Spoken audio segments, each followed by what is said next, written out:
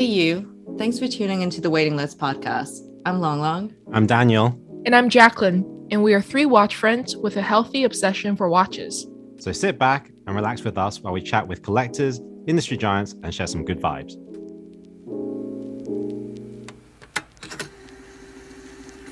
Welcome to the podcast, guys. And I don't want to blow our own trumpet here, but we've kind of blown it out of the park a little bit because we've somehow managed to get the one and only Mr. Wilhelm Schmid on the Waiting List podcast as our guest for the next hour. It's our pleasure to welcome you to the show, Wilhelm. Thanks a lot, Daniel. Pleasure to be with you. Thanks for inviting me. Right. So we won't waste any time. We're going to go straight into it. You've been at the helm of a Lange for many years and successfully, I might add. What characteristics do you personally think are the most critical in becoming a leader? Look, it's a long story and it's difficult to boil it down to just a few words. I think empathy is a very much underrated discipline that, as a good CEO, you should have. Empathy, authenticity. People. I believe that people like if you know who you are, and if you are, at least to a large extent, predictable. I'm a big product man, so whatever I did in my life, I always emphasized on really understanding what is it that we produce, and I would be unable to sell something which I can't touch with my hands. I admit that's my weakness. So I think the combination of understanding what you do, understanding your team, understanding your clients, and treat everybody with respect and empathy, at least worked for me quite well in the last, 40 years. I must say, from somebody that's followed the brand for a considerable amount of time, I think there's a lot of consistency in your leadership. And I just wondered, are there any habits or daily routines that you stick to that continue to drive you? I mean, where do you even get the drive for the next step every single time when you've been there for so long? It's, because there's never a boring day in my life, I can assure you. It's because it's a complex company. We're small, but it's everything from product development through the manufacturing, through all the things you have to do as a proper businessman, to the boutiques that we now operate around the world with all the different legislations. So it's not like there's a moment where you think, okay, job done. I don't know what is happening next. At least in the last 13 years, I never had that moment. There are a few things that I really like.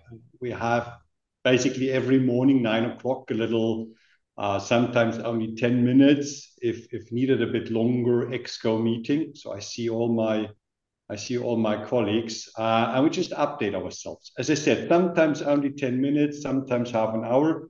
It was born out of the necessity of the COVID crisis, and it turned out to be a great instrument to make sure that everybody is aware of what's happening within the company. And once a quarter, I go through the factory, which is really important for me. I want to understand what's happening there. So I would say these two are really vital for me because they keep me in link with the heartbeat of my company. Okay. And over your career at Lange, how do you think you've personally developed? Like when you look back at how you were when you started and where you are now, how have you developed? I would say I had a lot more hair and most of it was blonde. I can proudly say I didn't gain weight, but if I go back to the first photos, that was the 6th of December 2010, and there are photos of Jerome Lambert and myself. That was my sort of introduction. Yeah, unfortunately, you can see that life is taking a toll on you and on Jerome as well, I have to say. So the two of us looked a lot younger back then. Um, I always believe, I believe I'm good in self-reflection, but I'm not necessarily very good in analyzing it. I think there are other people that probably could say a lot more about me and how I have developed over the last 13 years. It's nothing really that I spend a lot of time to think about. Daniel. That's a very humble answer. Lang, I think you've got a question. I was wondering, because you came from a car background, so you in the car industry. Are there any skills that you have brought over from there that you feel are helpful with your role now in the watch industry? I believe that the car industry, basically these are very different industries. The car industry is all about industrialization, and at least what we do is very much the opposite. However, I work for BMW, as you may know, and I think the German car manufacturer in particular, they are really good in running the brand consistent across the planet. So it doesn't matter where you are, if you enter a BMW dealership or if you buy a BMW, it is exactly the same car. It's exactly the same experience that you would have if you buy it somewhere else. So the consistency of operating a global brand is for sure something which I took on board as I moved to the watch industry and to Lange & Söhne.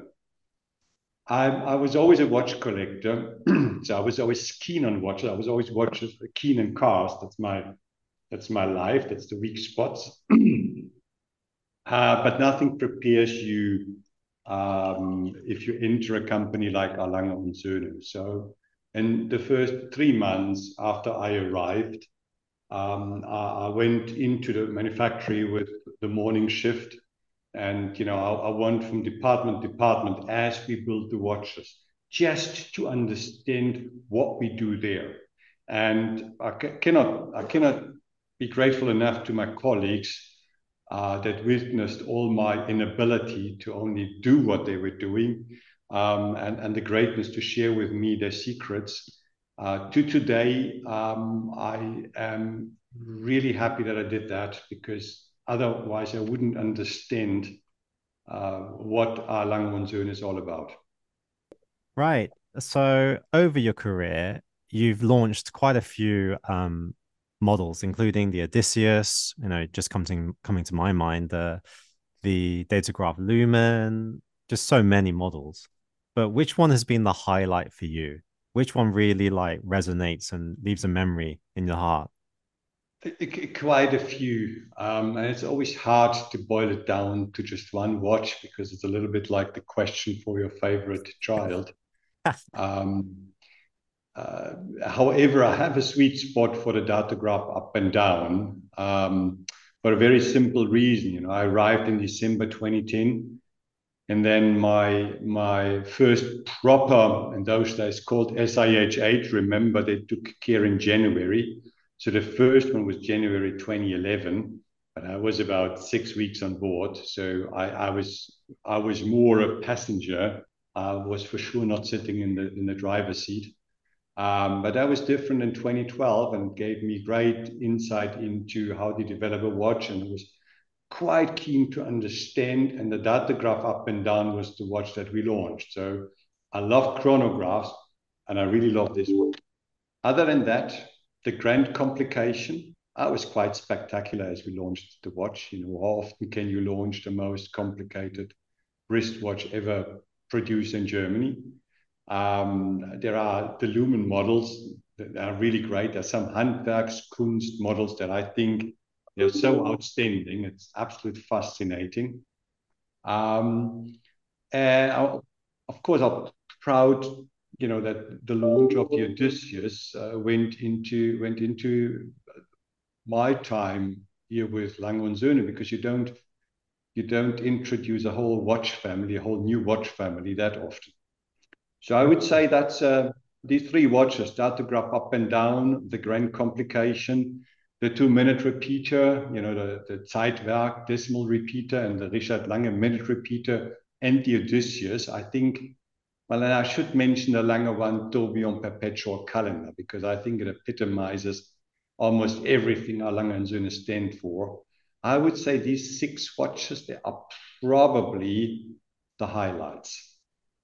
And I'm sure I forgot one. If I think about it, I will spend the next hour. Just that's always the problem if you have to focus. No, but I can say I have a great team, and I have some really creative people. So best part of my job is seeing how great ideas develop into good prototypes and then into fantastic watches for customers. And to see that whole process from A to Z is probably the one thing that I like most on my job. Okay. Right, Lang, I think you've got a question. Along the lines of design and the families of watches that you have, like that Lange has released during your time there, how much creative freedom do you guys actually have being part of Richmond? Do you get to decide, for example, I feel like now we need a sports watch, or is there a protocol where they kind of look at the whole family of the portfolio and all the other brands, and then they tell you roughly the direction to go? No. Look, it's one of the big myths that people believe a family company can do what they want to do, and if you're part of a listed company, you can't. I think that's all nonsense. Good brands do what is in line with their DNA, what is in line with the expectation that have their clients about that specific brand.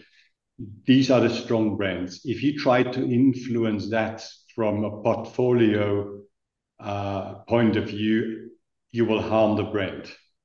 And I can proudly say, if it is about watches, if they're great, compliment. If they're not great, we fail.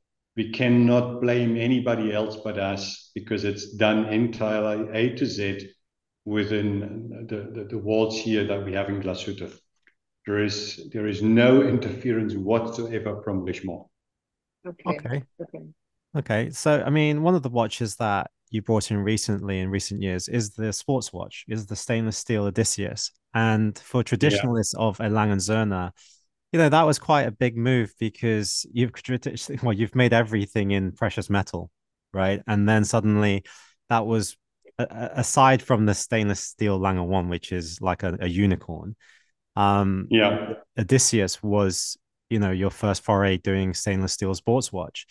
Was that mainly because of, market demand in the fact that, the market is basically so strong for sports watch that kind of forces Lange and Söhne's hand to go into that market as well? No, look, it's first of all, Odysseus is not about stainless steel because we also have a white gold version and we have a titanium version, and now we just launched a chronograph. So obviously, we will develop a family with that very recognizable face, the date and the day indication. And the push buttons to operate either the day date or in the chronograph and the day date functions. No, it's even Mr. Blumlein was thinking about launching a watch because there were customers that requested a watch for what I think is the best time in a year. It's the weekends and it's the holidays. And he said, look, we love your watches, but we can't wear any of them during these most precious times because, they are precious metal and they usually, and that's more important, they have a leather strap. And of course, they are only 3 ATM waterproof. I think that is more the driving force than simply looking at the market and see, what sells well. If you look at our production capacity, you can clearly see that there are huge restrictions, and that's why we can't produce as many Odysseus as customer want. That's why the waiting list, unfortunately, is so long. But the moment we would produce more Odysseus, we would at the same time had to reduce the Lange 1, which is also in short supply. So we would move the gap around. Now, the Odysseus was a clear answer to the request of our customers to have a watch for the weekend and for vacation, more than just a business proposition. Right. Okay. So, and sorry, Daniel, the one thing which people tend to forget is all the other families are still done in precious metal only. And I always say that, we could have made our life a lot easier by just launching a steel watch in each and every family. And trust me, they would have gone through the roof. It would have been commercially, so much easier than what we did, but it would have not been what people expect from us. So going the extra mile, really thinking it through, and even if it's a hard and a tough way, but that's what we expect from ourselves. So that's why we don't do the obvious and easy. We do what is expected and in line with our requirements on ourselves and on our Lange und Söhne. Okay. Well, that kind of nicely brings me on to my next question, because I'm sure, like you said, one of the easiest options would have made, at least to test the market, would have to make a stainless steel Lange 1, and that would have sold like hotcakes. But as a CEO, you're paid to make decisions, and sometimes they aren't always perfect in hindsight. For my next question, I'd like to ask whether there's been one decision, you've made that in hindsight you would have changed over your realm at the Lange und Söhne. It's probably, and it's not ignorance, but I'm not a person that looks back. Okay. I tried to understand all the implications before we, and I emphasize on the word we, make a decision. And then we stick to that decision. And sometimes in hindsight, because you gained knowledge and information that you didn't have as you had to do the decision, does that really help? It probably doesn't.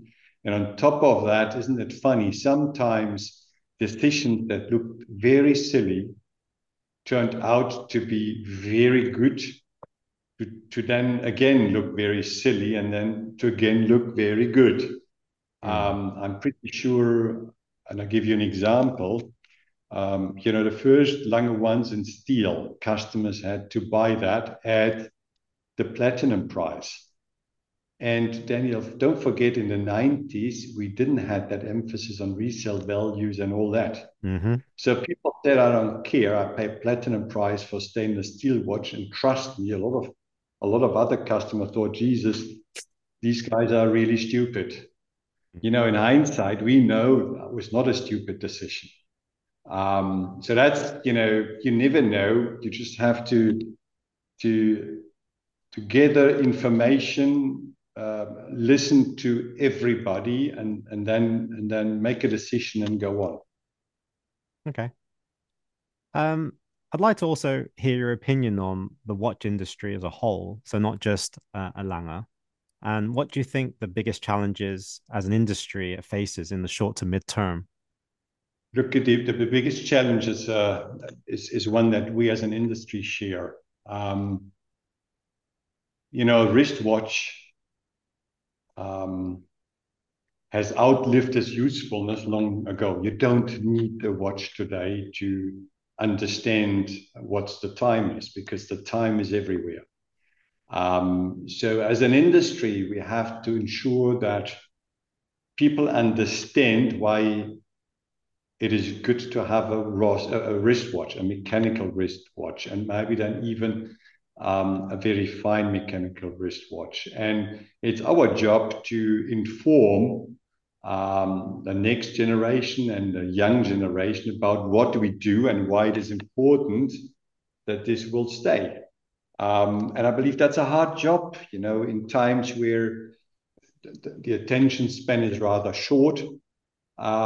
You explain that it may take up to 10 years to train somebody to produce enamel dials. So there's a lot of story that you need to tell to make the next generation aware of how beautiful and how important craftsmanship is, and that the sustainability of a watch, the longevity of a watch will very likely survive its owner and probably even the following. I think that's the biggest challenge for the industry that I can see. Okay, so in light of that, how do you regard smartwatches? Do you think it's a positive thing for the industry? Look, at least it shows and tell people that the property, the real estate on the wrist is good for something. And we all know that the smartwatches, these devices, I'm pretty sure they do not exist in 10, 15 years from now on, because they will be substituted by glasses, T-shirts, God knows what. Because at the end, the information that you can see and read out of that smartwatch are rather limited.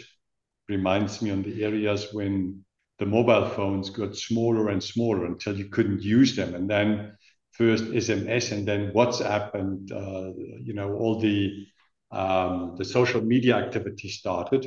And then the telephones got bigger again. So I think, overall, I believe smartwatches are good because they tell you what the wrist is for. Pretty sure they will go away. They will be substituted by something else, which then is good because then the wrist is free again for a proper watch. Mm, mm. Okay. And talking about watches, I know you mentioned that you're a collector. You were a collector, before you took the job at A. Lange & Söhne. What do you collect, or what did you collect at the time, and how has your collection progressed? There is a time logically before I took the job, and after I collect a Lange & Söhne watches because like a boy in a candy store. I mean, why should I collect anything else if I can get a Lange & Söhne watches? I bought and kept watches. I still have about, I think, 25 watches in the safe back home. I had everything from Jaeger-LeCoultre to Audemars Piguet to Patek Philippe. I even admit I had two Rolex. But it's also had a Lange & Söhne very early on. 97, I bought my first and only one. So that's how the collection was. Today, I really emphasize on Lange & Söhne, for obvious reasons. Why should I go somewhere else? Mhm. Yeah, it's a bit difficult when you're the CEO to rock something else. I always look at other watches and then I look at my watches, and that's not arrogant, but that's, I look at them and then the whole story behind it, when the first ideas were born.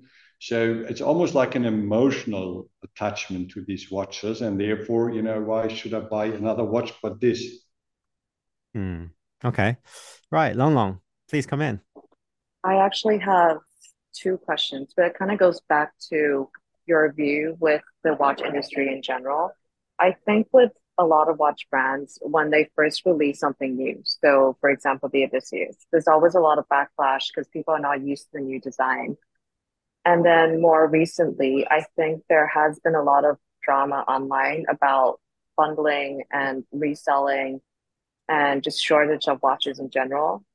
Um, as a CEO, how do you navigate situations like this? Do you just let them pass, or do you actively try to perhaps like fix the situation? Look, there are three. First of all, I just believe that every strong design and every strong brand has follower and hater. You can't have a sharp profile in your design language and please everybody. I think that is very impossible. I can understand that people say, I don't like the Odysseus. that's fine, because we can produce 5,500 watches, for God's sake. So I can't produce a watch that makes everybody happy, and if so, I couldn't supply. What we would always fight is it's not in Lange und Söhne, because it is through and through the movement, decoration, the ideas that went into it. And I said before, the whole attempt to bring up the watch and not go the shortcut route and bring every watch in every watch family as a stainless steel watch out, that already shows very clearly it's an Lange und Söhne watch. Now, that's the first part of your question. So you have to live with the controversy. And I even believe it is important, because everything that is not controversial usually has no longevity. If something is only liked or only hated, it usually will not age very well. The second part is the shortage of watches in general, and then, of course, of some brands and some models in particular. As you might know, we changed our distribution system and moved more towards direct contact with our customers. So we have a lot more boutiques today than we ever had before. And I would say a large proportion of the watches end up at wrists that we know because they've been to the boutique. We have a personal relationship with them. Now, the challenge right now is there were a lot of good customers that used to buy from their AD. And that AD doesn't have Lange und Söhne anymore. And unfortunately, we don't have the history of that ID with their customer. So here we are, pretty blind, because if somebody comes in, he or she will tell us, I am a customer, but we have no evidence, we have no history. And to distinguish and to ensure that not too many watches end up at the wrong wrist. And I don't mean that disrespectful, but if the whole intention is I want that watch because I can sell it next week and earn a bit of money, then this is not the motivation for us to recruit every single year and train between 15 and 20 young people to become watchmaker.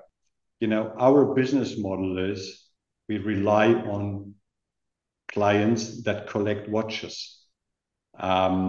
Now we are in transition from the one distribution model to the next distribution model, and that might take time. I always invite anybody, and I really mean that, and I say that probably for the last 18 months, to help me come up with a better system, which is fair, transparent, measurable, and which you can apply globally than the one we have. And I fully understand the frustrations that some people have. I absolutely sympathize with the anger they even might develop. But every system has its weaknesses. There is no perfect system. And so far, the system that we chose was good in many regards, and you don't find too many of our very hot watches in the reseller market. I have a follow-up question. So it's hypothetical, but say somebody has never bought something directly from boutique and they have like maybe collected up to 6 watches and paid a premium outside. And then they go to the AD or they go directly to the boutique and they now say, hey, I'm a loyal customer. I don't mind paying premium. So I've gone out of my way and I've bought these 6. Are these the kind of customers that you guys would categorize as loyal and therefore immediately they will fall into a certain category? Or is this a whole process where you have to start a relationship from scratch?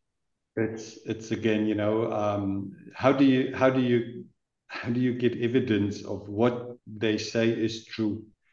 I don't say they're only liar out there, but trust me, after all these years, there isn't a story that I haven't heard. Yeah.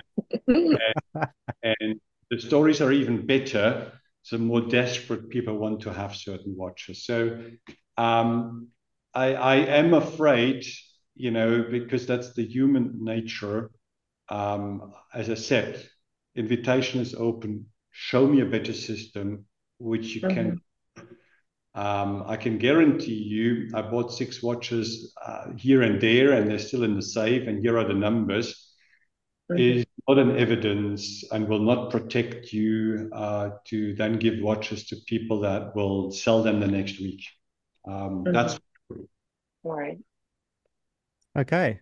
Well, I got to say, Wilhelm, thank you for answering that as candidly as you could. Yeah. Like you didn't duck Yeah. out of that. So I'm very grateful that you took that question on like headstrong, and I can tell everybody listening, by the way, I didn't give the questions to Wilhelm before this interview because Wilhelm wanted to be able to answer these as genuinely as possible without preparation. Yeah. Let me say one thing, which and again, that's just advice. But if you go into, well, first of all, basically all our watches are in short supply. So if you enter any boutique right now around the world, you will see very little stock. So we don't need to bundle watches because we can't sell the watches that people think we bundle with. So why would we do that? But again, to get a history, to get to know each other, to start a relationship. And unfortunately, it will develop into something more than just a business relationship, but we'll start with a business relationship. And again, invitation is open. Come up, show me a system that is better, fair, globally measurable, and globally controllable than the one we have. Right. So I think Wilhelm's put it to the audience there. If anybody's got any great ideas, send them to us, right? And we will make sure they get to Wilhelm. I feel terrible asking you these questions, but I feel like I know this is what the listeners are thinking, and then this is the only channel or way that it can get passed on. So, I mean, if anyone's listening, like, please write in. Yeah. Right. I'm going to move on now. There was a story floating in the past around Thierry Stern, visiting the Lange boutique during one trade show and seeing the chronograph movement being produced by Lange. And the result of that visit was that Patek then invested in producing their own in-house chronograph movement. I don't know, like I said, whether it's true or not, but this question is in the same vein. There's been a rise in interest of the independent brands and arguably a higher interest and appreciation of what it actually means to be a finely finished watch because of these independent brands. And has this changed? Sorry, put pressure on you as a manufacturer of movements to keep raising standards? And if so, how will you rise to that particular challenge when it's already like so difficult to, it's like you say, you don't make a lot of watches already. So when you have to push up the standard even higher, what does that mean? Yeah, it starts with your own training approach. And trust me, there isn't a single day in the life of Glashütte and the manufacturer where we do not coach and train people. If you ever come to visit us here, you will recognize how many people we have here working in a finissage, in engraving, working on emile. And that excludes right now and on purpose the watchmaker, which assemble the watch. And that's not from me, that's a quote from a big American collector who once said that we are probably the biggest independent and probably the smallest global brand. So we have quite a unique position that we can play with the independent on their home turf, but we are a global brand. We have about 35 boutiques by now. So we have a global representation. But at the same time, we do not industrialize our movements. They are really assembled by watchmaker. And you need a real watchmaker to assemble them, because the construction design means there's a lot of adjustments. So it's not like the movement design is chosen in a way that, everybody with a bit of training can assemble the watch. That's not what we emphasize on. So are the independents helpful? It's a bit of a chicken and egg question, to be honest. I'm not sure what was first. For sure, they're raising the bar. And competition, if it is about quality, is always good.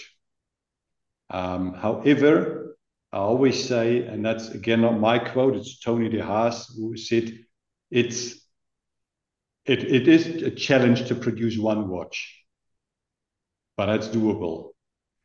But to replicate that watch 100 times, 200 times over a period of 5 or 10 years and still maintain the quality, that's a very different ball game. And I think that's where we are very strong. But I'm a big fan of the indies, as you know. And I always look at it, and specifically the finish they can apply. And it's, we make sure that our people know about that, because it's never bad to feel a bit of, the breath of the competition in your neck. And we can't compare ourselves with, the more industrialized luxurious brand. Basically, any brand that produces above 10,000 watches is industrialized, because I know for sure that you can't do what we do or what an independent does, and move the numbers to 10,000. It's, you don't have the manpower. But that still leaves a healthy gap in terms of production numbers from Lange and Sohne from where you are now. I think you're like, is it about 5,000 pieces a year? So it will go up and down, Daniel, because sometimes we produce less, and we definitely move away from a lot of the more simple watches, because we need the capacity to produce more complex watches. One need to understand, a watchmaker cannot work on every watch. A watchmaker, by definition, is trained on one, maybe two movements, but usually only on one movement. If we move him or her to another movement, there's a lot of training involved. So efficiency will suffer immediately. And then you have watchmaking capacity in the different fields of complexity.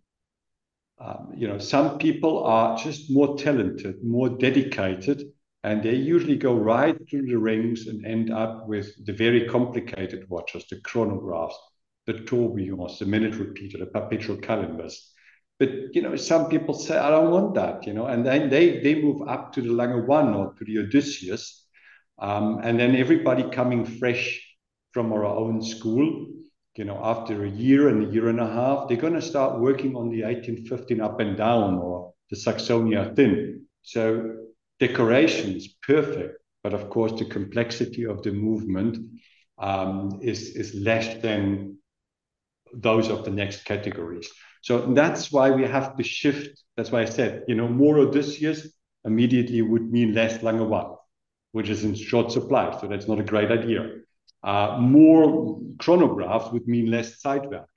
Not a clever idea, because both watches are in short supply. And that's how you balance your capacity and ensure that, you don't become too much dependent on a single watch. At least that's our intention. So our distribution is very balanced in Europe, America, Asia, and Middle East. But also our portfolio, our watch portfolio, is very balanced. So we do not rely on one single watch or on one single family. Okay. Right. Well, I'm on to my last question now, and that went really quickly. But this is the last question of the main interview, guys. Don't worry, there's still a bit more. But What is the vision of a Lange in the next 3 to 5 years? What is it you hope to achieve? Look, there's a lot of things where we are in transition. I said it, distribution from a wholesale operated business model to a boutique, external and internal. That's a huge move. In about 2 or 3 weeks, we will have the soft opening of our new flagship store in New York at Madison Avenue. And there are more projects in the pipeline that will keep us definitely busy over the next 3 or 4 years. Then if I look down the road, I can see the Lange 2. That's the old production facility, which is now under renovation. That again is a 2-year project because it's a protected monument. So everything we do and change, we have to get approved, but it's via a bridge linked to the new manufactory, and we need more space. So we need to upgrade that as quickly as possible and integrate it into the Lange 4. So construction, building, and infrastructure is something which will definitely keep us busy. Our school and our we enlarged the different traineeships that we offer. That's also something which really keeps us very busy. And then, there are some things which I can't share that we need today to be ready in 5 years and in 4 years, which will also keep the team and the manufacturer pretty busy. I think you will still clearly see a Lange & Söhne as you know it in 5 years' time, but you will also see a lot of things have changed. Because some are already changing or it's in progress, and there's more which I cannot unveil right now that's in the pipeline. Oh, Wilhelm, you're such a tease. I know. Right. Well, we now go on to the reverso round, but this is somewhat different to our usual one because, as the audience knows, we sent out a question saying, if you have any questions, and we would select some that you could ask Wilhelm. And so we've selected 2 here. The first one is, will you, and if not, why not, establish an Lange museum? We will not, because there is already a watch museum here in Glashütte, as you probably know, which is a good reflection of the history of watches in Glashütte. So, you would just compete with something which is already there. That's the first part to the answer. And the second part to the answer is also quite clear. We have so many topics on our agenda that deserve our attention, that deserve our resources to ensure the growth and the well-being of the company in the future, that at the moment we would not have the spare capacity to work on something which we then call the Lange & Söhne Museum. And therefore, in the foreseeable future, that's not in our plan. Okay. Right, that's very honest. And the second question is a bit of a light-hearted one. What is the worst pronunciation of in Lange & Söhne that you've heard? That was actually a question. I've heard a few. Launch. Somebody was referring to launch, and it took me a long time to understand that he meant Lange. So I think launch was probably the word. That people are not familiar with the German Ö, the OE. So that Sohne is quite often, but that's not a bad pronunciation. That's just because we use letters that no other uses.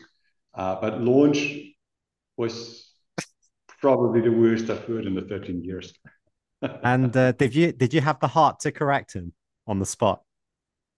No, I'm always diplomatic if it comes to that. Because I'll be, I mean, I speak German, English, and a bit of Dutch and a bit of Danish. And I would never be arrogant enough if they ask me, I would help them pronouncing it correctly, but I wouldn't do it proactively. Okay. Such a gentleman, Wilhelm. Look, it's as I said, I do mistakes, and if I recognize mistakes, I'm happy to ask for correction. But these people love what we do, and it's not their mistake that we have a very complicated, at least in specifically for Asian languages, we have a very difficult to pronounce name. Hmm. Right. Okay. We now go on to the final round, which is the pump pusher round. A few questions about just general topics. Number one, as mentioned, you're a big car guy. In your collection of cars, which one is your favorite? That's very easy. It's the least expensive car that I have, which is a little MGB Roadster, but it's now with me for the last 42 years, and it's exactly as old as me. That's why I bought it at the age of 17. So you can make the math how old I am. And I would sell any car of my collection, but not this one. Is it simply because of the emotional attachment? It is like this. And if you have a car for 42 years, and I can remember as I bought it, I can remember as I restored it, I can remember it was my only car for 12 years.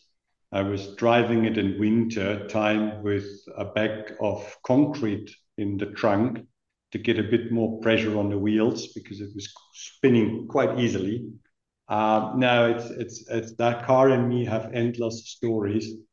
So even it's the least valuable by miles. It's the one that I would never sell. And do you still drive it? Oh yeah. Yes, with me. Ah, okay. Right. And then It's still in my garage. It's still I still drive it regularly. My son already said that's my tri car, which is good because that's if anything is damaged, that's easy to repair and so on and so forth. But no, that's the car for sure. As I said, the least valuable, but the highest emotional value. okay. Is there a car out there that you don't own, but you would love to own? It's the biggest weakness of any collector is that you're never happy with what you have. You always want what you do not have. And there are a lot of cars out there that I would love to own. But, cars, unlike watches, they deserve quite a bit of space. So I had the commitment with my beloved wife, Yvonne, that I will not have more than 6 cars. Right. So anytime I want a new one of the 6 has to go. Okay. And when was the last time that actually happened? Last week.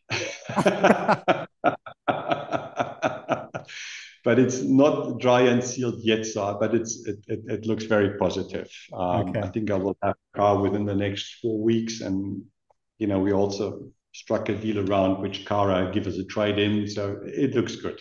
Okay. Good luck on that. I hope it goes through. It will. It just takes a bit of time. Okay. Uh, different tact here. Is there one person, dead or alive, that you would love to have a conversation with? Yeah, Mr. Blumlein. I Okay. never met him. I never met him, unfortunately. And he did so many great things. I would have loved to have a conversation with him. I would have loved listening to his advice. I really mean that. I had the pleasure to experience Mr. Lange for a long time. But Mr. Blumlein passed away in 2001. So I obviously never met him. That would be for sure a person that I would love to have a coffee with. Okay. And what would you actually ask him? What would be the burning question that, you know, you'd ask? I would, I would asking about, how he came to the ideas for our Lange and Söhne, what he think is what he believes is instrumental.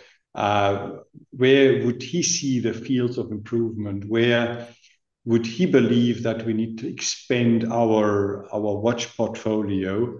So I would really use him as a sparring partner to what we have in the pipeline and see whether he would share our views or not. Okay. Good answer. Right, next one. Is there anything that keeps you up at night? Yeah, and I think I mentioned it before. In about 1 month's time, we'll have again 18 young people, and they come with their siblings and friends and parents. And then they, that's the new class of watchmaker apprenticeship that's entering. Now, these children or young adults, they are between 16 and 20 years old. Then they go to 3 years of hard work before they get their exams. Then it needs another year or two before they're really proper watchmaker. And then for the rest of their life, they are watchmaker. Then, what do you do with a watchmaker if we don't do the job properly and there's no demand for our watches? So it is, I see it with pride, but I also feel the pressure on our shoulders, because we have to ensure that there's always enough work for these people, that our watches are always in demand, that they can make a living out of the job that they have, which, we help them to get. So that's a big responsibility. Okay, well, this isn't a question like that I had written down, but on top of that, like, how many people are actually at Lange & Söhne? I think we're about 800 by now. Oh, wow. Okay, so that's a very high responsibility then. Yeah. But as I said, specifically the young ones, because, for the rest of their life, they're watchmaker or engraver or finisseurs. It's our job to ensure that there's always enough work for them. That's really, that's the one thing that I always say. That's the one thing we mustn't get wrong. Wow. Okay. The very last question. One piece of advice you'd actually tell your younger self. Always follow your passion. Okay. If you develop a passion for something, you can't go wrong. Passion is what will bring the difference between good and enough and excellence, which will make the difference between work and I really enjoyed my day. Anything you don't do out of passion, at least for me, can develop quickly into an uphill battle. Right. And you probably will never be really good in that. Okay. Well, those are some, that's a great piece of advice for everyone listening. We do have some younger listeners listening. So there you have it from Wilhelm. It's been an absolute pleasure to have you on this show Thank for you the so last much. hour or so. And thank you for your time, especially because I know you're so busy. And I look forward to seeing you in September at Watches and Wonders. Fantastic. I'll be there. And I can't wait being there. I haven't been to Shanghai for a while, so great to be back. Yeah, and thank you again for being so candid in your answers and addressing them head on. Yeah, you take care, and we'll speak again soon, I'm sure. Wonderful. The two of you as well. Have a lovely evening. See you soon. Thank you. Okay. Bye. Bye. Just bye.